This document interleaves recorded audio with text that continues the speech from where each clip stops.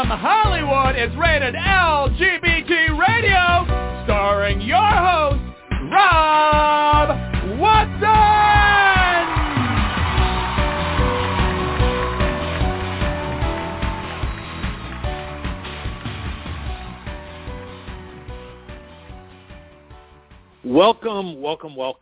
Welcome to this installment of Rated LGBT Radio.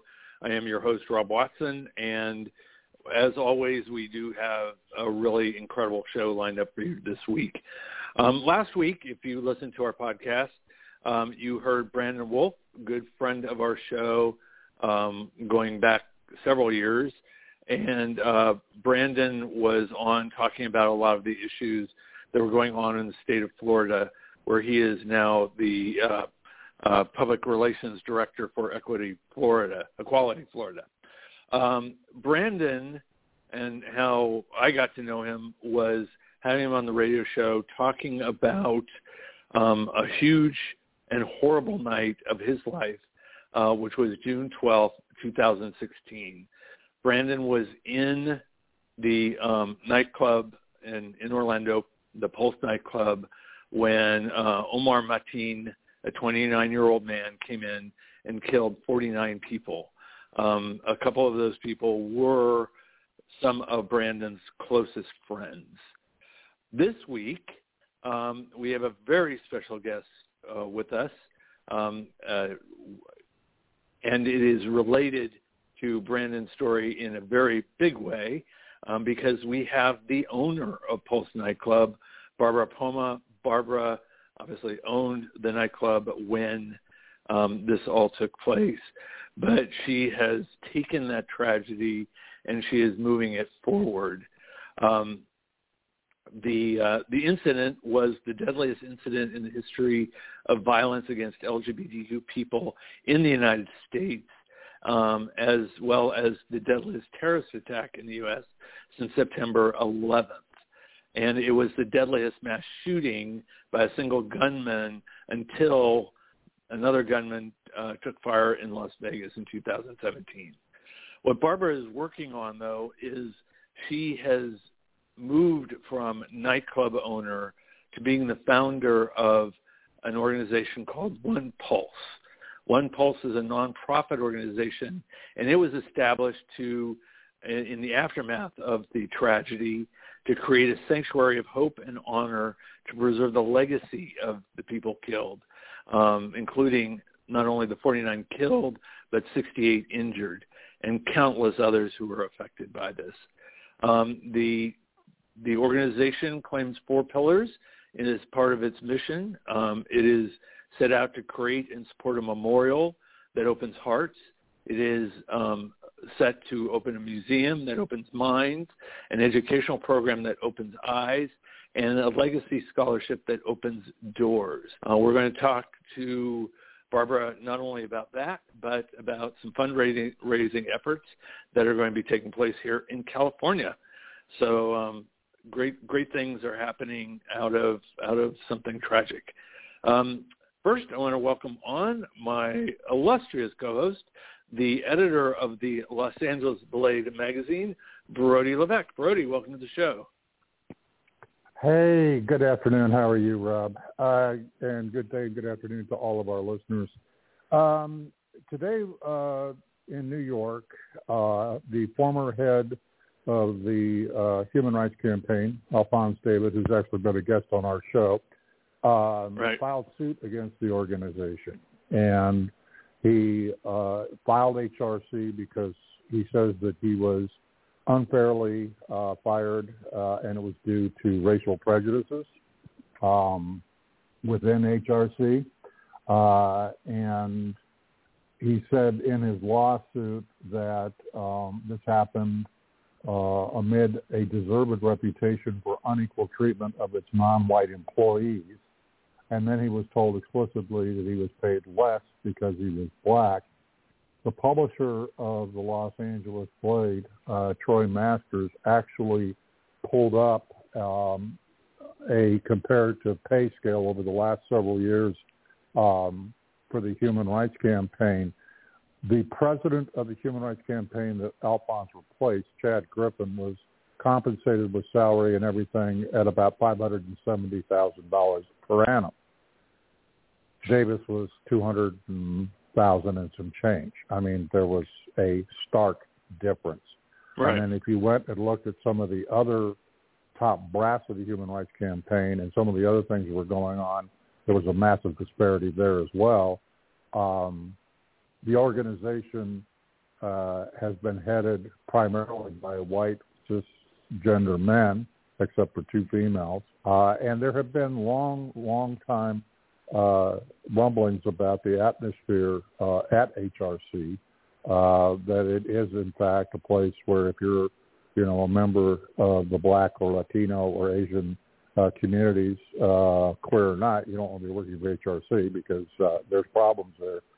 So today in U.S. District Court for the Eastern District of New York, Alphonse sued him. And if you will go to the LosAngelesBlade.com, I literally just put the story up. And the Washington Blade's White House reporter, Chris Johnson, wrote the story. And in there are all the details. He actually had an opportunity today to sit down and talk with Alphonse. He did an interview with him. And there's a lot of information there. There'll be more to follow as we update the story. But that is, within the LGBTQ community, a rather massive story today. And, so that's where we're at with that one. So, Brody, and I know we enjoyed having Alphonse on. He was a wonderful guest. We had a great conversation, and I would encourage people to look up that podcast where we got to talk to him directly. I know he was let go because of the Andrew Cuomo situation. Have you heard any prospects on whether that in his lawsuit is a viable concern, that was not really fireable and that these other things were factors? I mean, the pay scale thing is shameful. Well, it's more than that. There was a rather public dispute over an investigation that was launched by HRC's executive board into what role that Alphonse played in the Governor Cuomo scandal. Cuomo was actually someone who worked as a consultant with the former New York governor. There were allegations that involved one particular woman who had come forward. There was a report that was put out by New York Attorney General Letitia James, who suggested that Alphonse David had assisted in efforts by the governor's staff at the time to discredit that particular woman who was alleging sexual misconduct. However, David has consistently denied any wrongdoing in that case. Right. But the lawsuit itself actually goes much broader across the spectrum of the current environment at HRC. And so right. I would ask that folks go to LosAngelesBlade.com, read Chris's reporting. He goes into the minutia of it and talks about, all the things at the HRC that are problematic. I mean, as someone who was formerly assigned to Washington, D.C. for a wire service for years, and also I was the Washington bureau chief for LGBTQ Nation magazine when it first started over a decade ago. There were problems even then with HRC, complaints about the organization being tone deaf, but this was in addition to, some of the racial discriminatory undertones of the organization. Also because HRC had a nasty habit of going into certain places outside of the D.C. area and sucking all the oxygen and funding out of the room. And that was something that was a point of contention for many years, and I heard that from various members of different other LGBTQ nonprofits and members of the different equality federations and even the folks on the ground with the LGBT centers across the United States. that HRC had a tendency to grab all the fame and glory and the money, and they weren't very good about sharing it back. So there's been an ongoing issue with HRC for actually quite a number of years now. So this is not a new thing. I would say that goes well beyond the last 10 years, because I know even during the Clinton administration, when, by the way, the HRC was then led by a woman, but even so, it was not. And to be fair, they were in kind of a rock and a hard place situation with the Clinton administration, but they seemed to be much more apologists for mistakes that the administration was making than really advocates for the LGBTQ community, which is really what they should have been at that time. But they seem to want to dictate to people at large what our issues should be, rather than the grassroots driving the issues. And different issues like marriage equality, even though HRC eventually came around, they originally poo-pooed and were not interested. It wasn't fitting their legislative agenda. But then the grassroots kind of overtook them, and the Republicans fighting it overtook them, and they had to react, which was sort of ironic, because when a book came out about it, I do remember one thing that was particularly irksome was the author of that book was trying to portray Chad Griffith at the time as being the quote-unquote Rosa Parks of marriage equality, which was, Yeah. I actually had a conversation with Rob Reiner on the steps of the Supreme Court during the Obergefell oral arguments, the day of the oral arguments. And I asked Rob about that, and he kind of snorted, because he was involved with the organization that Chad had been involved with in California after Prop 8 that led a lot of the fight. And this was before Chad went to HRC. So, yeah, that characterization I've even heard, previously. So it's just, I don't know. It's a little ludicrous. Before we start with our guest, this is on a very personal note. I am one of the press corps that descended on Orlando. As a matter of fact, at the time of Pulse, I was working remote from my son's home in Savannah, Georgia. I immediately left as soon as we got wind of it. I have a friend of mine at the Orlando Sentinel who told me. I was part of the press contingent there. I did speak to Barbara. She more than likely and without fault doesn't remember me, and that's just fine. I have to say that from Pulse itself all the way through to the onePULSE Foundation, which the Los Angeles Blade has kept up with, and we've covered everything from even recently there was an act of vandalism with the memorial.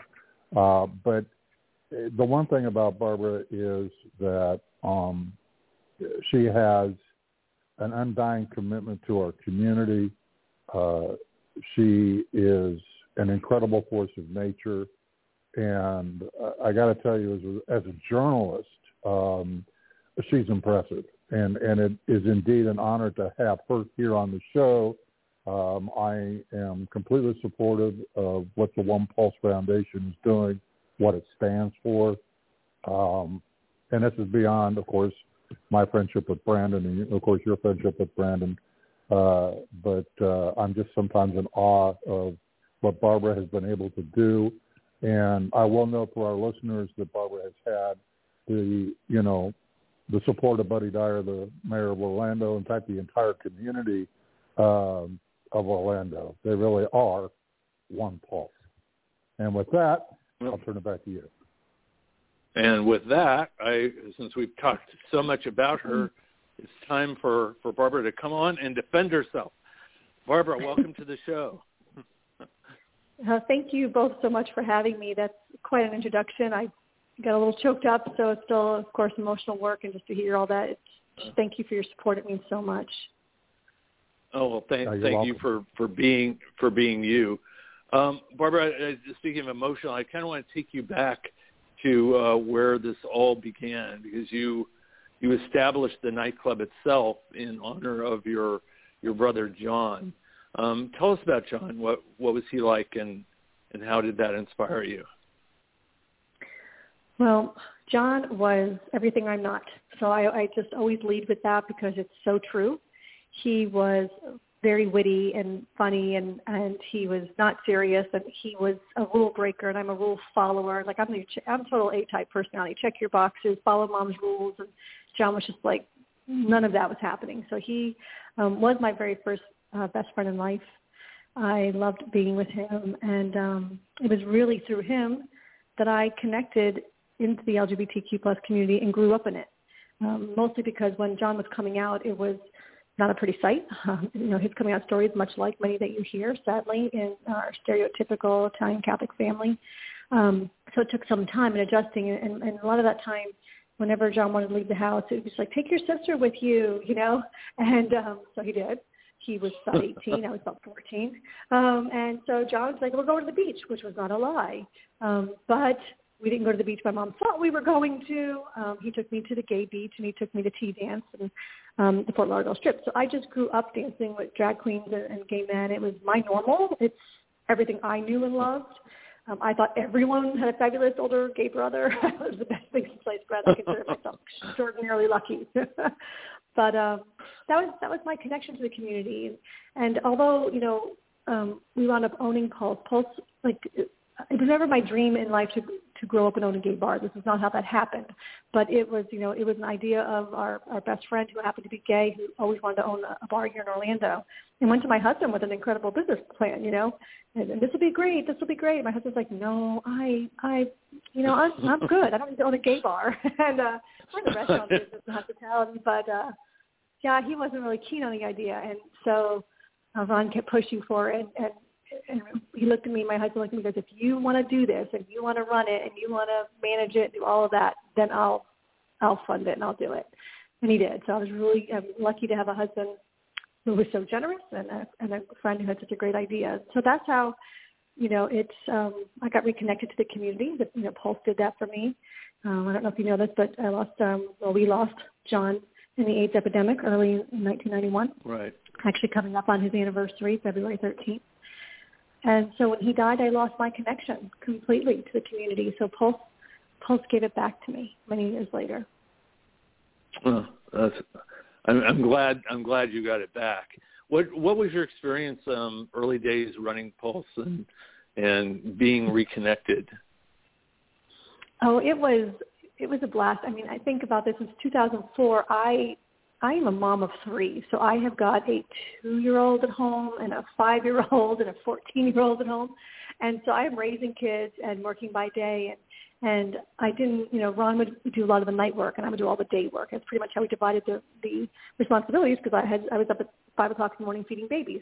So it was, to me, though, it was like a time warp, just going back and just seeing the club filled with people dancing and having their friends with them, their straight friends with them, because that was really important to us when we first started Pulse, is that we wanted it to be a beautiful, clean space that you'd be proud to bring your mom. It was really important to us, and it was. Sad, yeah. But yeah. true.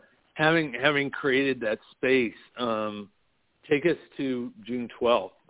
Where were you when you found out there was a problem at the club, and what happened?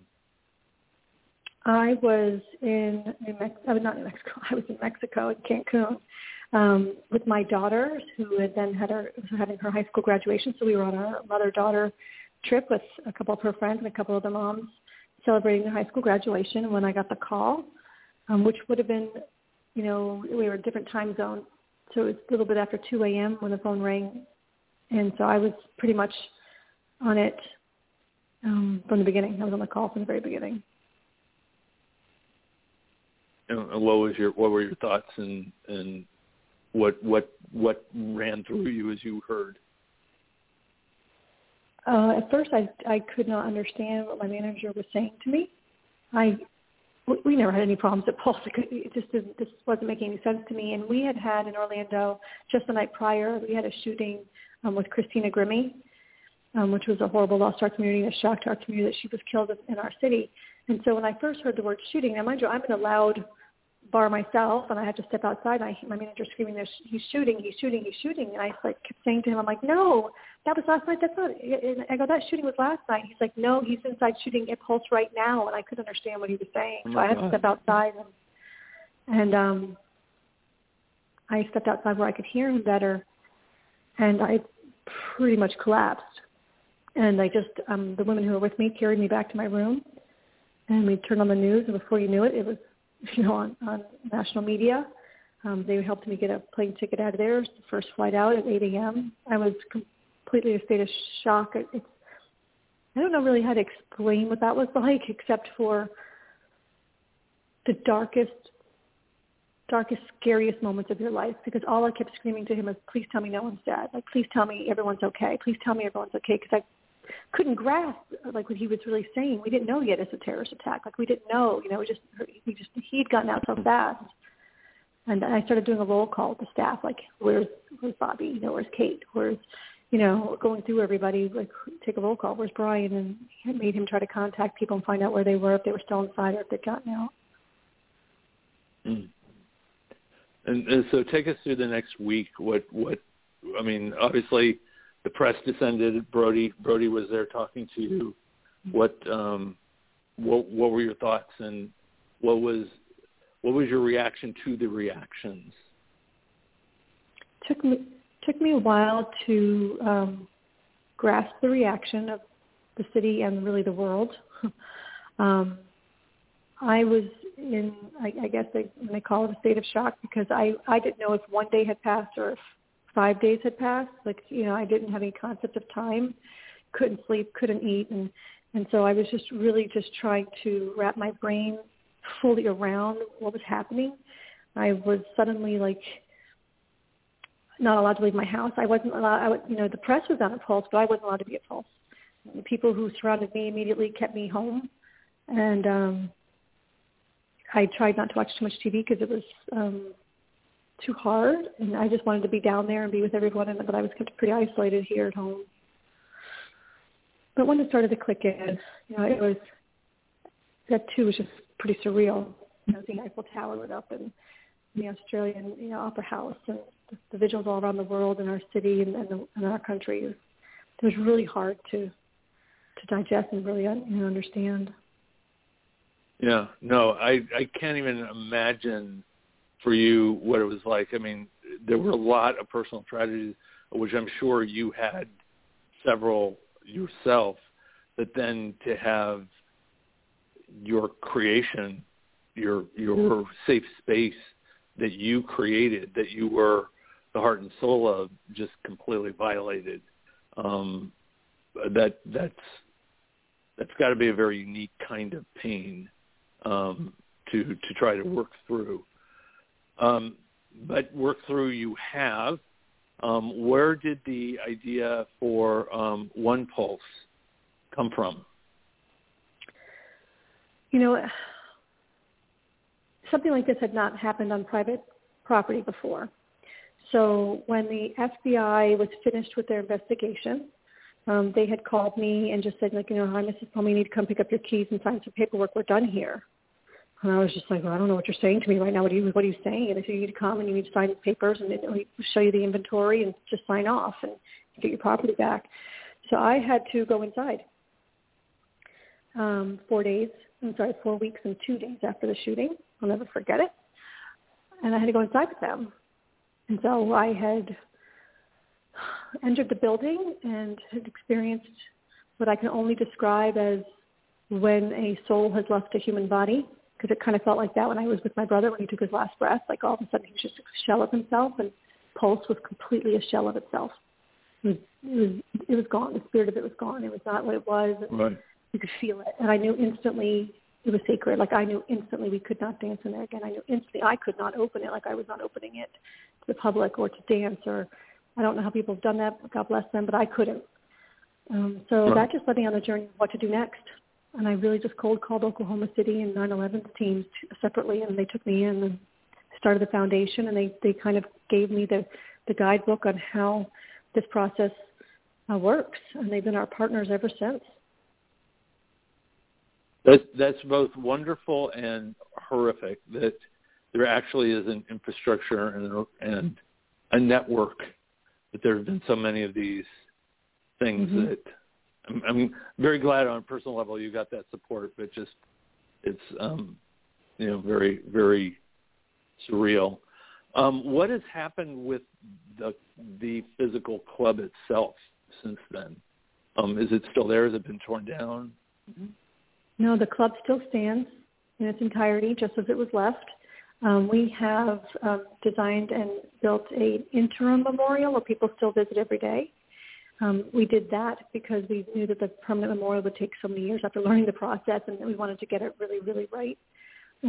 Right. So we constructed an interim memorial. So the Pulse building still stands. That was part of the decision made through our community, through surveys and input. They didn't want the building torn down. So it's still there. You can still see it. But no one has gone inside. And what, as in the conjunction of building the memorial, which is going to be just a few blocks away from there, as I understand it, what will the memorial be like, and will the original Pulse Nightclub continue to stand? Yes, the memorial, the permanent memorial design, which you can see on our website, will be exactly where the Pulse Nightclub stands today. That's where the memorial itself will be. Okay. The Education Center, which now is a working title, whether it's a museum or a center for something, an institute, it will be about a third of a mile down the way. And then we have a 3-block journey that connects Pulse to the Level 1 Trauma Center, which was thankfully so close to Pulse that so many people lived. So we are building a parkway, like a linear walkway at Park that you can walk down. That we called our Survivors Walk, because people, ran there, were carried there, put in cars, and so we want to have a space to honor them. So really, it's a 3-component of a project. You have the Pulse Memorial, which has been designated, thankfully, by President Biden as a national federal memorial. Then we have the Education Center a third of a mile away, and then the Survivors Walk, which is a 3-block journey. God, that's so inspiring and sadly wonderful. I mean, the prospect of those components. Talk to us about the education programs that are one of the pillars of the organization. So we have an incredible Vice President of Education. His name is Dr. Earl Mowat. He's got a doctorate in social psychology, and so he has been launching programs. We've launched one last year. We have 2 or 3 more launching in 2022, and they are anything from showing some short films, having great talkbacks with experts and people who produce and direct these films and star in them. But the topics are intersectionality at all levels, whether it be the intersection of LGBTQ plus in the faith community, in the Black community, Hispanic Latinx communities, and we talk about the transgender experience. That's actually airing next week. And those are all free to the public and have been virtual.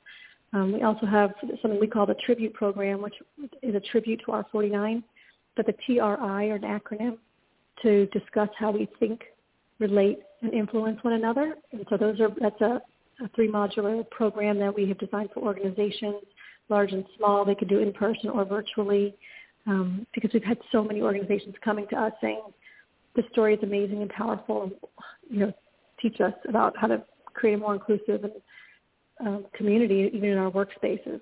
So you'll see a bunch of things launching. We've got a faith council, which is actually not forward-facing, but it is a safe space for faith leaders of very conservative churches to come together for 8 sessions and talk about LGBTQ plus issues, language, how they can feel welcome in their churches, about their fears of allowing them into their churches and welcoming them and being affirming. Like, what does that mean for their congregation? They don't know how to have these conversations, right? So we really believe faith drives a lot of the discourse, especially for our youth who are homeless and families who disown their children.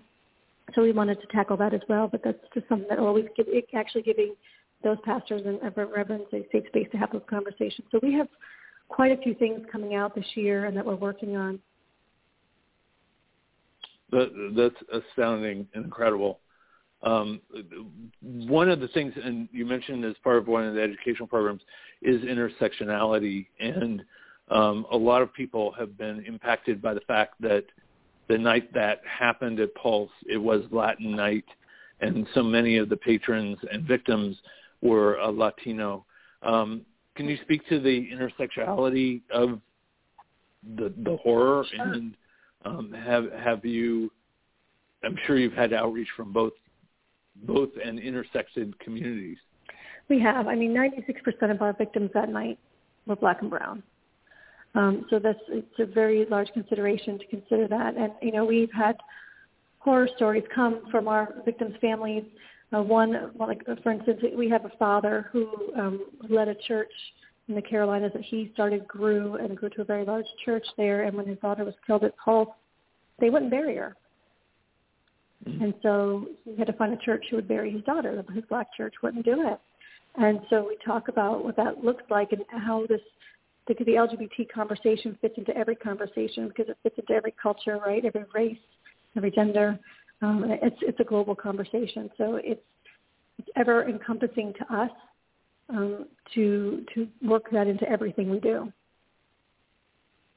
No, that's it's so important, and it's I'm really thrilled that you guys can be a focal point for that kind of conversation, because, you know, just relating to the subject that Brody and I were talking about at the top of the show, with the challenges at HRC, where some of that intersectionality has not been recognized or honored or rectified in some ways.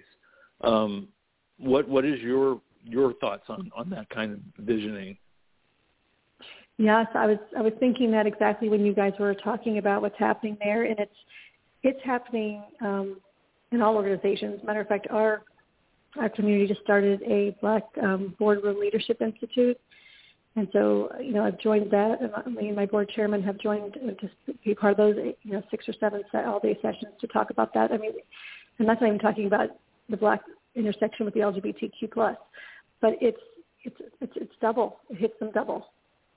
I mean, because, everyone thinks it's just when you're LGBTQ plus, you're marginalized. Add something else on top of that, like being Black, being Hispanic, right? Being of a minority. Now, it's worse, and it's compounded it, and people aren't talking about it. They're just now talking about this without the LGBTQ plus element. Our HRC is bringing that out to the forefront. But it's a real thing, and it was a real thing even when the Pulse shooting happened, and people were, the Hispanic community was feeling not heard, like it was Latin night. And I know that for many people who went to Pulse who weren't Latin, who went all the other nights of the week, they didn't understand it because the Pulse, they had ownership of Pulse too, right? But this was an already marginalized community. Yeah, and we've had many people of color on the show, and we've talked about this, and it is that they're in an LGBTQ space, but then feel marginalized for race, and then they're in their ethnic community and they're marginalized for being LGBTQ, and finding, it's like we need to make them feel at home in all the environments. I mean, it is their home. They have every right to it as much as anybody else. Brody, I want to bring you in, since you were on the scene at that time, and talked to Barbara there. What are your thoughts that you want to share or ask her about in present day? Well, I think, and hi, Barbara, how are you?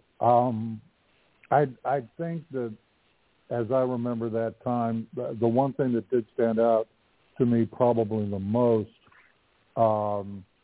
was watching the survivors with then Vice President Joe Biden.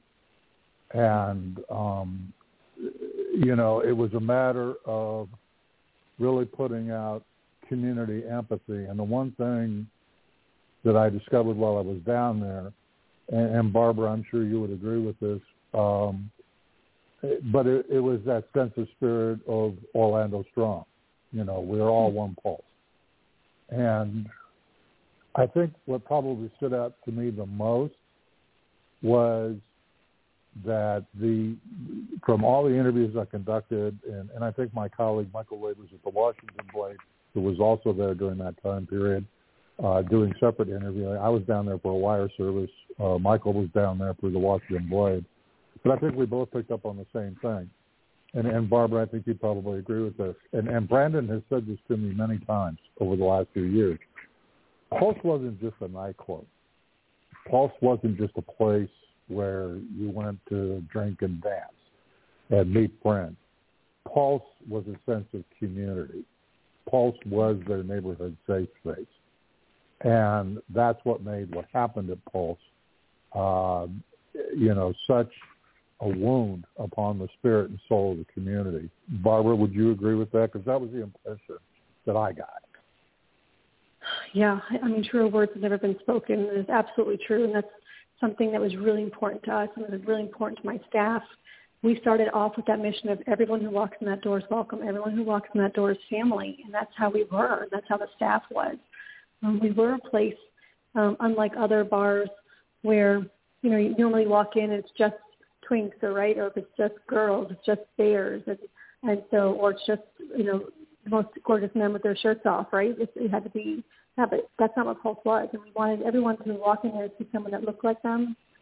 Girls and boys alike, so there were girls on the bar with the boys on the bar, which everyone told me would never work, but it did. And everyone was of different ages, colors, sizes, and genders. It was just really important to us that everyone was represented every night of the week.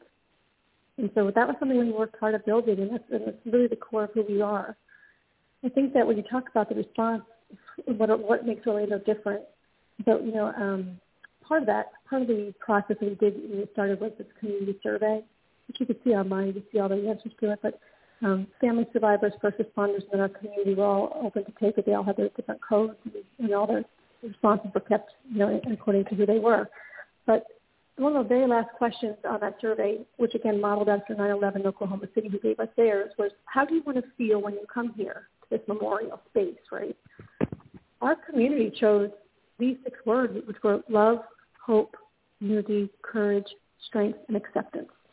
Those are powerful because trauma generally divides cities. Movements, social movements have divided cities, right? You think about George Floyd, you think about Black Lives Matter, right? You think about all the things that are happening, politics, division. Not in Orlando. We chose a very different path. When 9/11 had done their survey, part of their 6 words were words like grief, anger, sorrow, loss, sadness, which is exactly how you feel when you go there. Our families that are part of the process of this Memorial Museum say to me over and over again, we want this to be a beautiful space that people want to come to. Our kids are having the time of their lives. Please don't make it sad. We want people to know the joy of Pulse. It's important. And so I just tell you, we live differently here in Orlando, and we're hoping to share that. If you come and you visit it, and when the museum is finished, and you come and have that experience there, that you go back to your community changed and empowered to make it different where you live. Well, that's something I'd like to say, Barbara, because it's the one thing, and I've been to the memorial. Michael Labors has been there, the interim memorial that is currently at Pulse. But the one thing that I picked up on, and just bear with it for a minute, if you please. Years ago, they designed and built a memorial on the National Mall in Washington, D.C. that created a tremendous amount of controversy. First of all, because of its design. Second of all, because of its simplicity. And, of course, I'm speaking of the Vietnam Wall, the Vietnam Memorial. But something happened. People started leaving things at that wall and I've seen it for myself, having lived and worked in that city. Everything from pictures of loved ones whose names are up on the wall to literal 6-packs of beer to combat boots to medals, including a couple Medal of Honors, to uniform bits and pieces, to family snapshots, to you name it. It's a sense of a greater community. And I thought about that as I was walking along the Inter Memorial in Orlando at Pulse, is that's really what you guys have accomplished is, in many ways, Barbara, you're kind of continuing the mission of the same kind of feeling and thought that occurred from, those stark black panels carved with names in Washington, D.C. to a horrible horrible war and such loss and turning it into a positive thing. And yet here we are in Orlando, and we're kind of repeating that. And it seems to me that that's something that should be emphasized, that it's about a sense of community. It's about a sense of continuance. Life does go on. Things happen, but we can be stronger. And how about we stand up for the best part? Brandon reacted by getting together with Drew and Juan's best friends, and they established the Drew Project, and in Drew's name. And as you know, it's the message going forward, I think, is the most important thing. So anyway, that's my 2 cents worth. Yeah, in many ways, you're embodying the phoenix. I mean, rising powerfully out of the ashes and doing amazing good things. And that is definitely the honor to know Brandon and what he's done from being literally in the bathroom of the club as that was going on and moving forward. But speaking of moving forward, I do want to focus this on, the support that you need and the fundraising. What is going on to help make all of this a reality? Yes, well, we have to raise the funds to do it. I often we kind of make a little joke that we are so happy we got our national designation from the federal government, but that came with no funding. So this project is on us. It is on this community to build. I say to people, everywhere I go, everyone tells me their June 12th story. I hear it. I love hearing them. It is part of our extended communities all over the country. Everyone knows where they stood, how they cried, and what they did to support that day. Well, we need you to show up still. We need you to support this project. We need to make sure it gets accomplished. It is the Stonewall of our generation. We can't have it be erased, right? I mean, you think about Matthew Shepard's tragedy in Laramie, Wyoming, and you can't even pay homage at the fence post because it's gone. And that happened in our lifetime, that you can't even pay your respects to him there.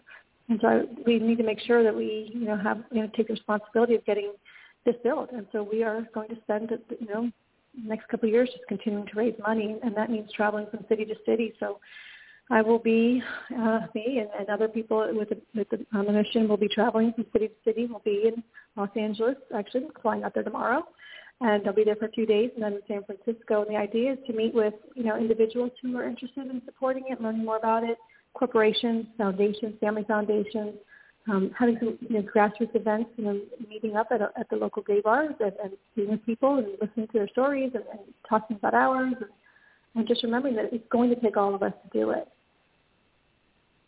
How can somebody individually who wants to contribute both find out more and also make a contribution? Is there a website that they can go to? Sure. You just go to onePULSEFoundation.org, and there's a donate button right there. You can click and donate straight from there. To learn more, there's an email address called info@onepulsefoundation.org, and just send your email there, and we get those messages and review that daily, and we'll be in touch with you. But, we look for us to come to your city, and if you're in a city and you want us to come there, and you think having a small event there, if you think there are people that want to talk about it and see the project and learn about it and support it, that's what we're going to be doing the next 2 years. Yeah, excellent. And I want to give a heads up to our Los Angeles listeners that your first opportunity is coming up very quickly. It's this Sunday, February 6th. There will be a drag show and dining in the heart of West Hollywood at Rocco's Lounge, and it starts at 2 p.m. Some fabulous drag queens, and looks like a really, really awesome event. Barbara, will you be in attendance there for that? Oh, yeah. Definitely. It's actually my favorite part of the fundraising is when we get to go to drag brunch. My favorite. My God, this feels like old time. Yeah, it's my favorite part of the job. Yeah. And so what is your tour like? I know you're planning San Francisco. Where do you go after that? I'll come back to Orlando, and I believe I'll be in New York next month. So it's usually 1 week a month I'm traveling, and sometimes more than that, but I'll be coming home right after San Francisco. Yeah. And just so you know, I do remember, you're absolutely right that, there are a lot of us who remember exactly where we were when we heard about it. Obviously, we're on California time here, and I was awoken at 7 a.m. I was the host of a local show, radio show, and my co-host called at 7 in the morning, and she was already starting a vigil that was going to take place that afternoon on the 13th here in Santa Cruz.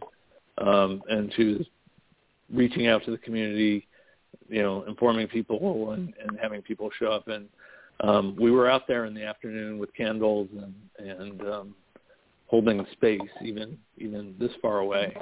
So it's, our hearts are and our souls are really with you, and you are such an inspiration to take tragedies in your life and turn them around in such a magnificent way on each step, from your brother's passing to this. What is the reaction? You talked about Orlando. What about the rest of Florida? It's such a contentious spot right now. Is this movement of the elevation of Pulse, is it influencing people? Are they seeing it? Do they understand? You mean are people with us on this project? I mean, in Orlando, yes. I mean, I don't know if Orlando's a little bubble in our state, but to be honest with you, my family's in South Florida in the Parkland, Coral Springs area, and every time I travel down there or I've been to Palm Beach fundraising, there isn't anybody that we meet and talk about this project that they don't say yes, or how can I help? Oh, good. So we have great local, county, and state support here in our state. Everyone wants to see the project get done. I think that, of course, you're always going to have some naysayers, right? It's just a fact of life. Can't please everyone. But the majority of people that we encounter, they all understand the importance of this project. I'm just hoping that the safe space that you create and how the wonderful ideals that you're putting forward with this inspire the rest of kind of the Floridian politics, if you will, of certain sectors that are currently, specifically attacking the transgender community. And, this was subject to our show last week, which was just, as it was brought out, that a lot of it is politics for show, scapegoatism, a lot of that going on. But this is so inspiring, and there's a beautiful innocence about it that I'm hoping influences the whole culture. We do too. That's the plan. Yeah. Barbara, this is usually a part of the show, and I will make it the part of the show where I turn it back to you and ask you what should we have asked about that we haven't discussed yet. We talked a lot about our education programs and the fundraising, which is so helpful, so I really appreciate that. One other program that we have that is interesting is it's our 49 Legacy Scholarships. We have a scholarship in each one of the victims' names that was designated by their family members or loved one in our victims' either career aspiration or career how they achieved it. So, for instance, like Amanda Albier wanted to become a nurse, but she hadn't done that yet, so her scholarship is designated towards nursing. So we're in the middle of our third cycle already. We have already completed 2 cycles of scholarships on our third, and these scholarships range from literally EMT through cosmetology all the way to medical. We've got lawyers, we have med schools, so it's undergrad, it's postgraduate. There are national scholarships. We have scholars all over the country. Don't even have to be LGBTQ+, because not all of our angels were, right? So they're truly open to everyone. And we just encourage people to, if you need help and you think this scholarship could help you, encourage you to look into it and apply next year. Wow, that is astounding, and I totally got goosebumps all over that. Where do people find out about the scholarships, and Is there a listing of each one individually? Mm-hmm. Yes. Again, it's on our website, onePULSEfoundation.org. You'll find the scholarship program there. You will see each victim's name and what their scholarship's for. You'll see past recipients.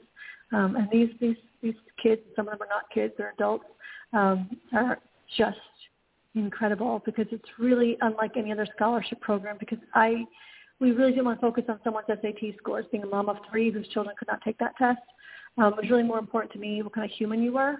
So they're mostly short answers about, why do you feel you can carry on the legacy of an angel? What is your relationship to what happened that day, or what do you know about it? What have you done in your community as to be a leader or to help? So we really focus on the human themselves and their aspirations and how they connect to this angel. And some of the families have met via Zoom, the recipients, and it means so much to them. Everyone's crying and talking about it, but it's just one of the most beautiful things that I've ever watched, really. It's incredibly beautiful, so inspiring. I love the fact that it is so personalized that, it really is a living legacy to each individual person that was there.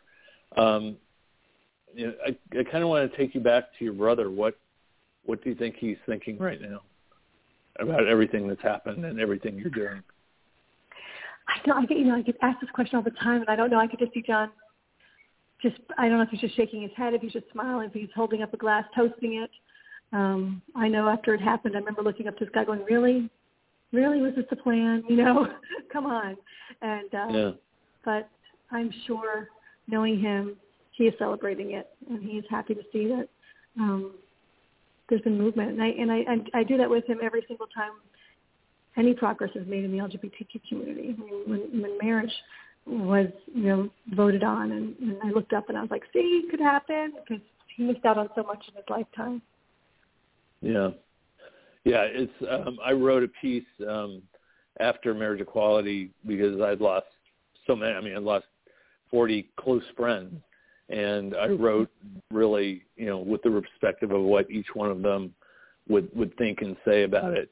I do have to tell you, as a gay man with a little sister, that were I in his shoes or with his angel wings, I would be incredibly proud of you.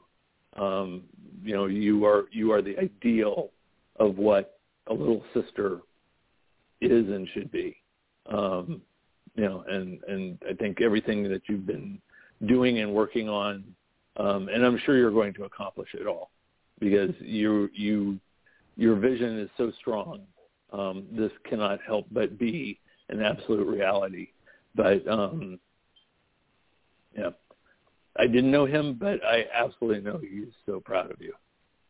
Well, thank you so much.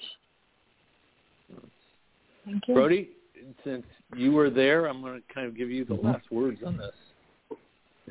I just want to urge our listeners to go to the website to support Barbara M. onePULSE.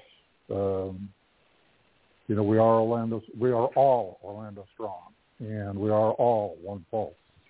So anything you can do to help, let's make this a reality for the foundation, because the legacy moves beyond Barbara. It moves beyond a lot of others. It's for future generations, to understand contextually, what it is about our community, and at the end of the day, that our community is in of itself a very vibrant, strong part of the greater whole of humanity. And if anything came out of Pulse, that would have to be that, we came together as a family, we came together as a community, and that's what's important.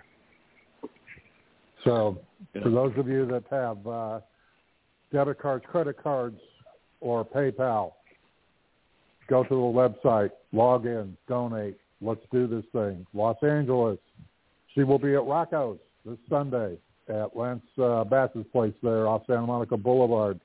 Go, enjoy yourself, watch the drag show, have a good time, and let's see what we can do to to make this happen. And Barbara, on behalf of myself and the rest of queer media, thank you for being you. Thank you very much. Thank you. Means a lot. Yeah. And Barbara, in San Francisco, is there an event planned at this point, or more networking? I think it's more networking. I'm not sure if there's a public event planned there yet. Probably next time. This is our first trip there, so we probably need to make some connections as well. As you know, Lance serves on our board, so it was really easy for him to do that. And our good friend and donor, David Cooley, the owner of the Abbey, has hosted us quite a few times in the years past. So we have great connections in LA. You know, your city is so good to us. So I think we're starting new there, and we'll hopefully make some new friends while we're there. Well, yes, definitely. And I would echo everything Brody just said, and I would specifically ask our listeners who are in whatever city you're in and whatever establishments they're in, there are safe spaces, and it would be really good if each safe space could do a Pulse celebration night and do fundraisers and orient it towards this memorial, because I really feel like this is going to be a national memorial that will be a destination for all of us. As a place that at some point we need to get to, we need to see, and we need to experience. I think it's going to be that kind of place. And Barbara, as we keep saying, you know, I know we're fawning all over you, but you are truly an inspiration on so many levels. And your bravery, your vision, your strength, that's so unique and so wonderful and inspiring. And with that, I want to thank you again for being you. I want to thank you very much for joining us today. I want to thank Brody for his work on the LA Blade, and as came up in this show, his history as being a long-term beat reporter and being in a lot of places at a lot of times, and his perspective on that. And I want to thank our listeners for tuning in. We will again have an incredible show next week. And as you know, I have no idea what it is. They let me know when I show up here. But I do know that it will be fantastic, and you will want to tune in. Please tell all your friends to subscribe. We talk about some really important things, and they and you need to know about it. So for me and the rest of the team here at Rated LGBT Radio, we will talk to you again next week. You've been listening to Rated LGBT Radio!